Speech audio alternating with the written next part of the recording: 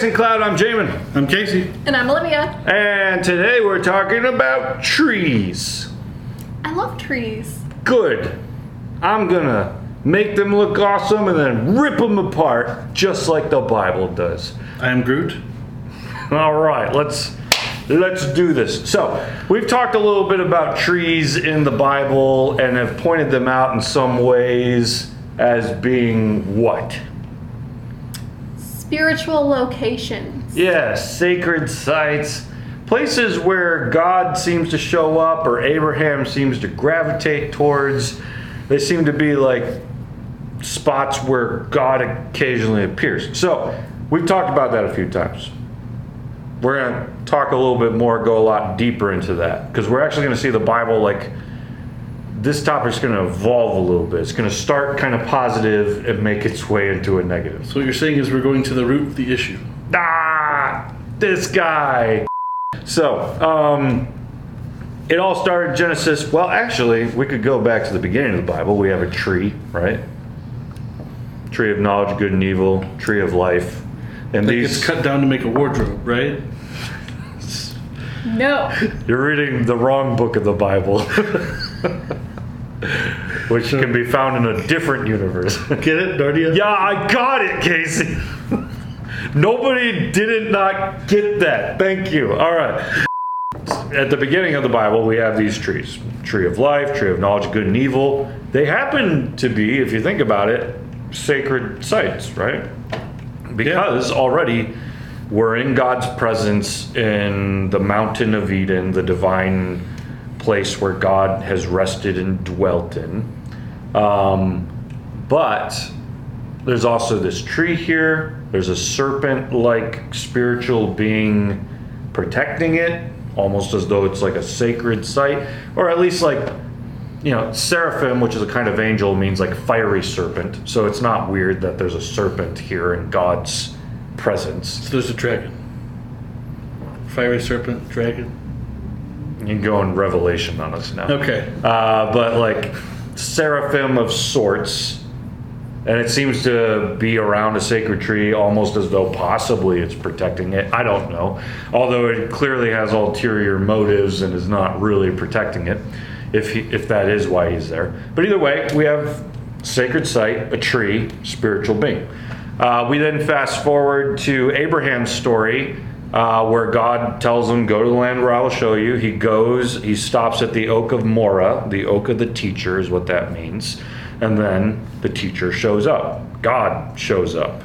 And Abraham builds an altar, because this is now a sacred site. This isn't just a tree. This is like a place where he's found God.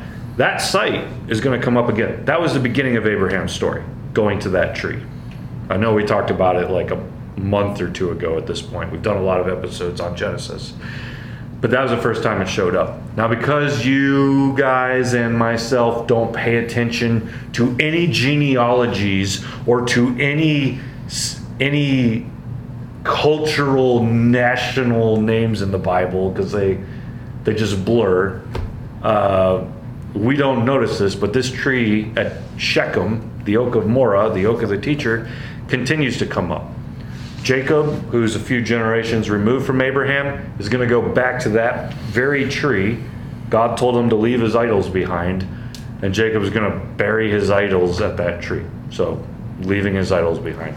Joshua, all the way into Joshua, he's going to place a monument at that same tree, the oak of Morah. They take the law of God that they've recently kind of written out. They put a stone there as a monument with the word of God.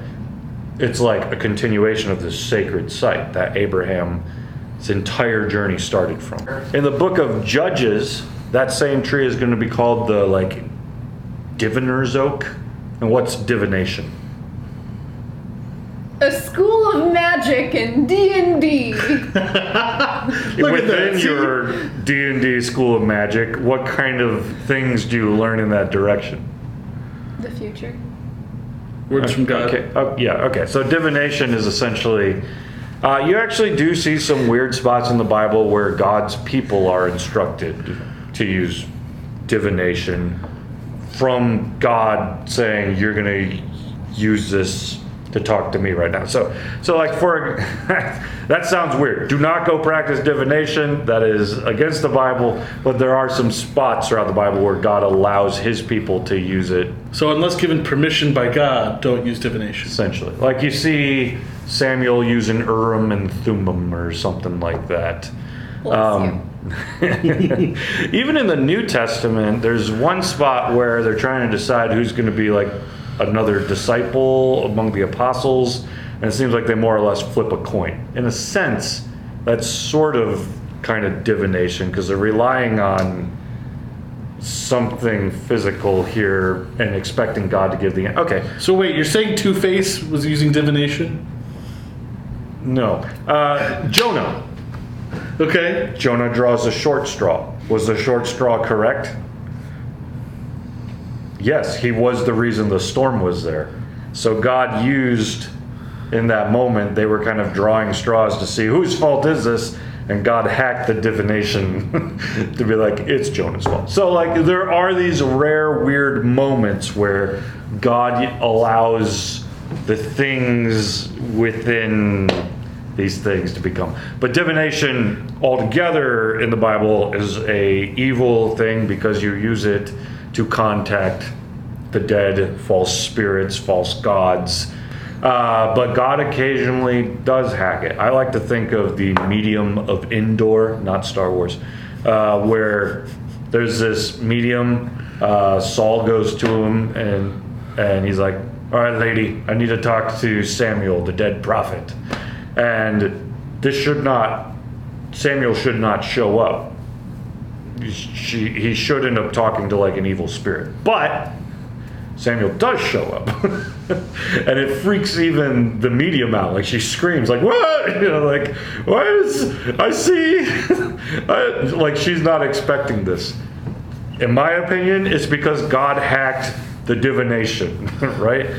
He tried to contact the dead through a medium whose job is to contact the dead. But God just like, all right, Samuel, Saul wants a word from me. Why don't you go tell him a word? He's going to die. It's like, go ahead. So God hacks the divination and uses it, but Saul was already sinning by going there. So again, divination bad, don't do it. Why are we talking? We're on trees, right? Okay. Yeah, how did we get here? Because this tree, the oak of Moreh, the oak of the teacher, in Judges is going to be referred to as the diviner's oak. In other words, there's this idea that someone might go to this tree and try to communicate with God and talk to him or something, receive information, pass it along. I know that sounds weird, but we actually do see another spot in Judges where that happens. Her name is Deborah.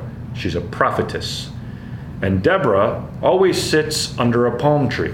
It's Deborah's palm tree. But what is she called? She's a prophetess. Wait, there's oaks and palm trees in the same spot? Well, this isn't the same area. This Okay. So we see another example in this case of a prophetess whose job is to hear God's voice, sitting under a tree that is known as her tree, and people go to her to receive judgment about different things, and she's trying to offer God's judgment. So the way that it's being played out is her palm tree is like the sacred spot to meet with Yahweh, to hear God's input on judgments, and then to speak it out over people. So that starts to bring together Abraham's same story, right? He goes to these trees searching for God, hearing his voice, trying to live out what God says. We tracking? This is all weird stuff, I know, but so far the trees have kind of this positive connotation with... I'm just waiting for them to start walking and become Ents. No, that's not, no.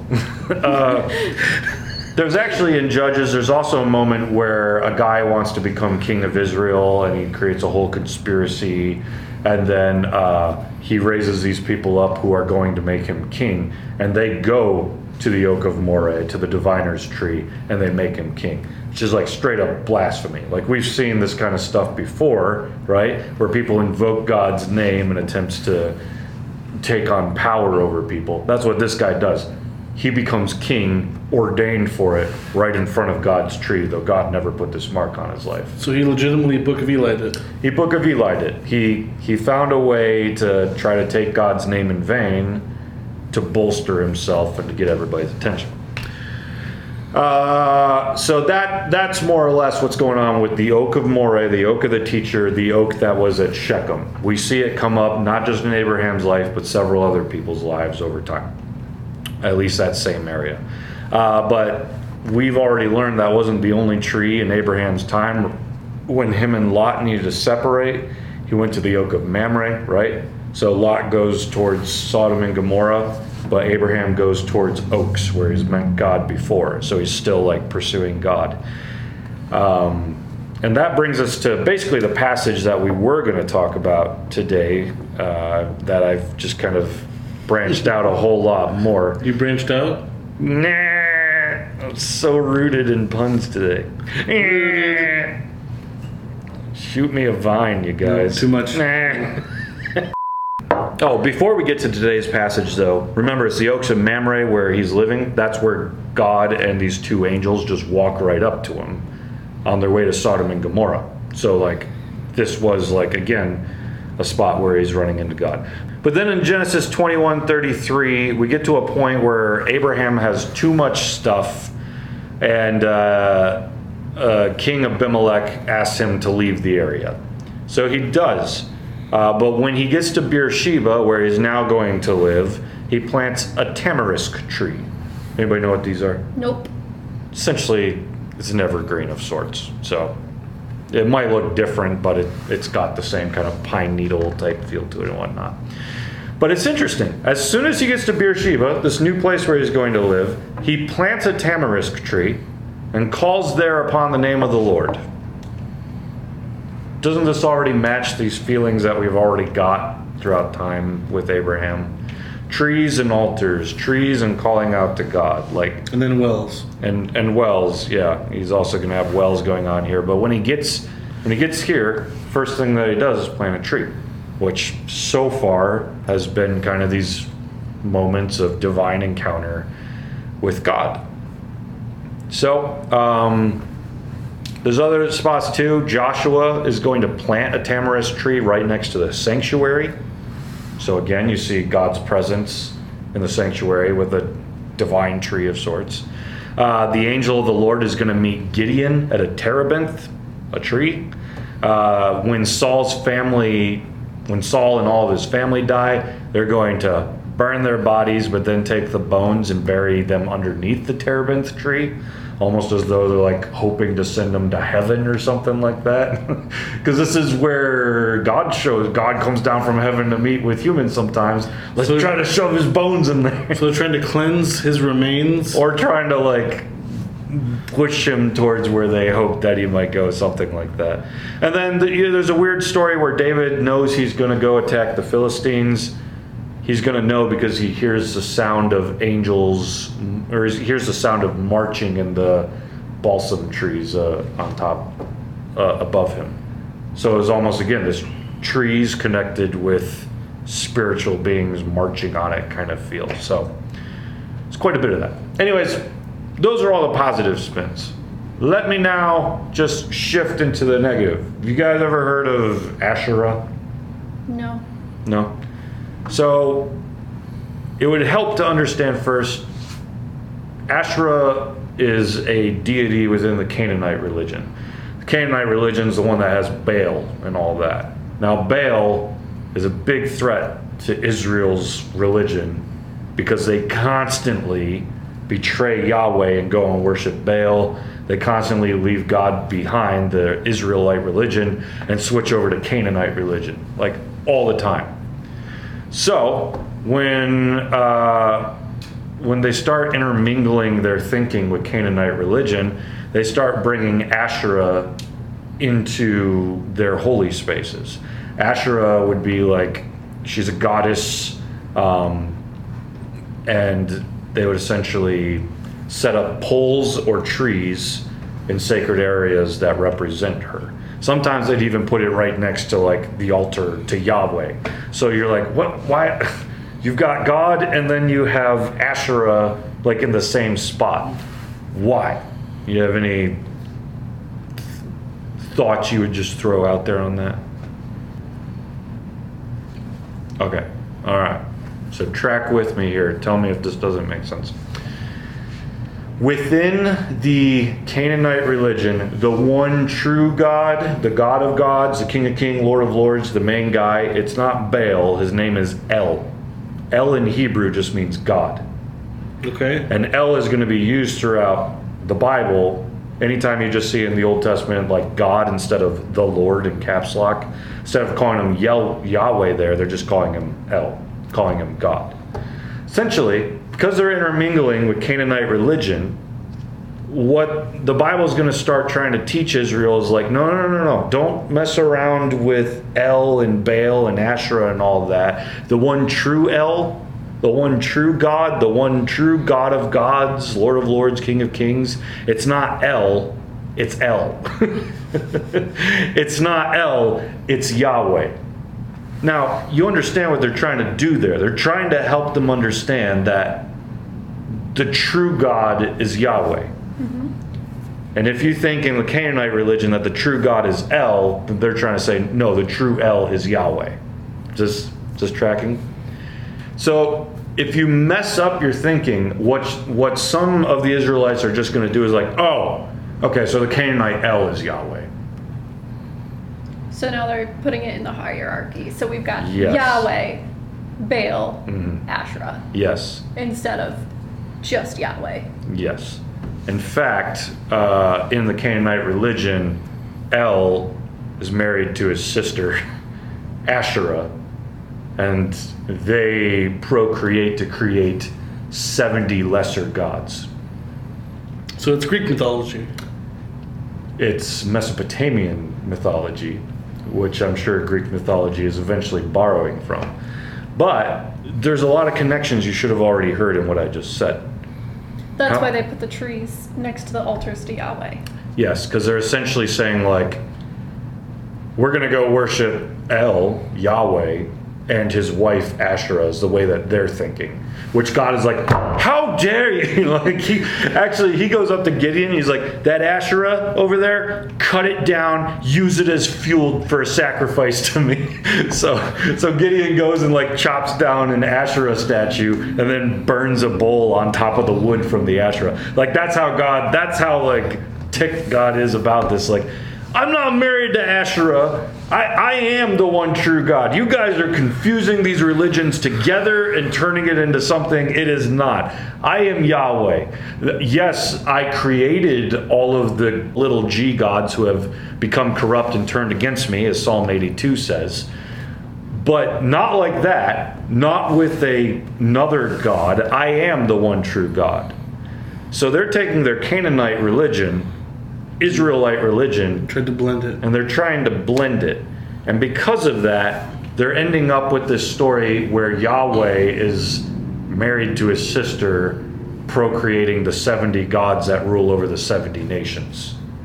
When the biblical story is there's only one true God, El, Yahweh, who has created all other spiritual beings of the 70 nations. Remember that whole episode? Mm-hmm. And they rule over those nations. They've become corrupt, and so God will judge them. But that's not the story Israel's telling anymore. They're mixing it together.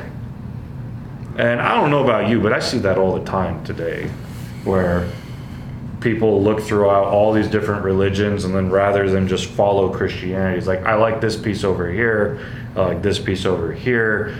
Maybe this is true, maybe this is true. I'm going to take it all and put it in a blender. So it's kind of like the coexist bumper stickers.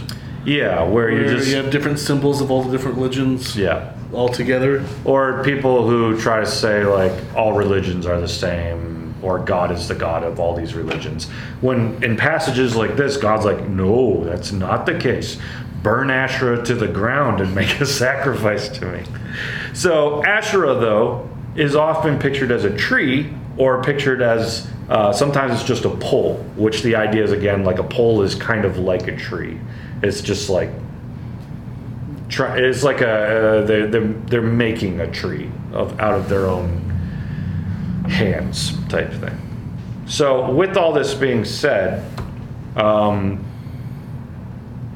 it seems quite the case that part of the reason you keep seeing Asherah show up all throughout the Old Testament is because Israel's just, they're mixing religions together. They're not just following God anymore. This is why the prophets have to keep coming up and say, dang nabbit, will you listen to it? Like, this is not how we live. This is not what we do. And all the kings of Israel are going to constantly make new idols and throw them up all over the place because they marry everything together. That's not the story God tells, and it's not the story that we should be telling either when we're just trying to throw it all in a blender and try to create one big religion out of it. Anyways, in today's episode, I want to kind of paint a broader stroke of trees in the Bible. We start positively. We see them as places where we meet with God, and then suddenly Asherah comes into this, and trees start getting known as the opposite. So they start out as you're painting happy little trees, and they turn into not happy little trees anymore. Are you quoting or punning or something? Yes, Bob Ross. Bob Ross. Oh, I've never seen that. I thought you were talking about Happy Tree Friends, No, which I was like, oh, that's just gruesome. no, happy little trees. It was a Bob Ross joke. Anyway, it is quite possible you have lots of questions after this episode. Talk a lot about trees, a little bit about divination, a little bit about the false gods, a little bit about the Deuteronomy 32:8 view of the Bible. If you've been tracking through our episodes, this probably makes sense. If this is the first one you ever watched, you're probably going to need some clarification. So, Feel free to join us on the Discord. We can answer some of those clarifications for you. or if you want to like, comment, subscribe down below, we'll try to see if any of you can beat me to be the first comment on the video. And now, we're gonna make like a tree and leaf. Don't worry, Jamin's bark is worse than his bite. hey, don't make me chop you down right now.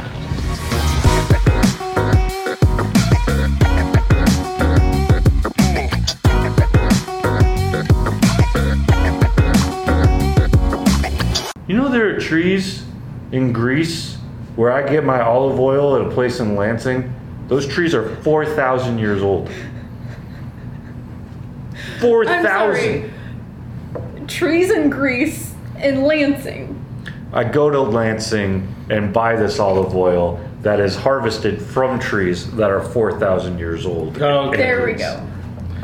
You get Sorry, it. you blurred that together enough to where I'm like, Yeah, the way. did the he way- teleport from Greece to Lansing somehow? The spiritual gift of olive oil.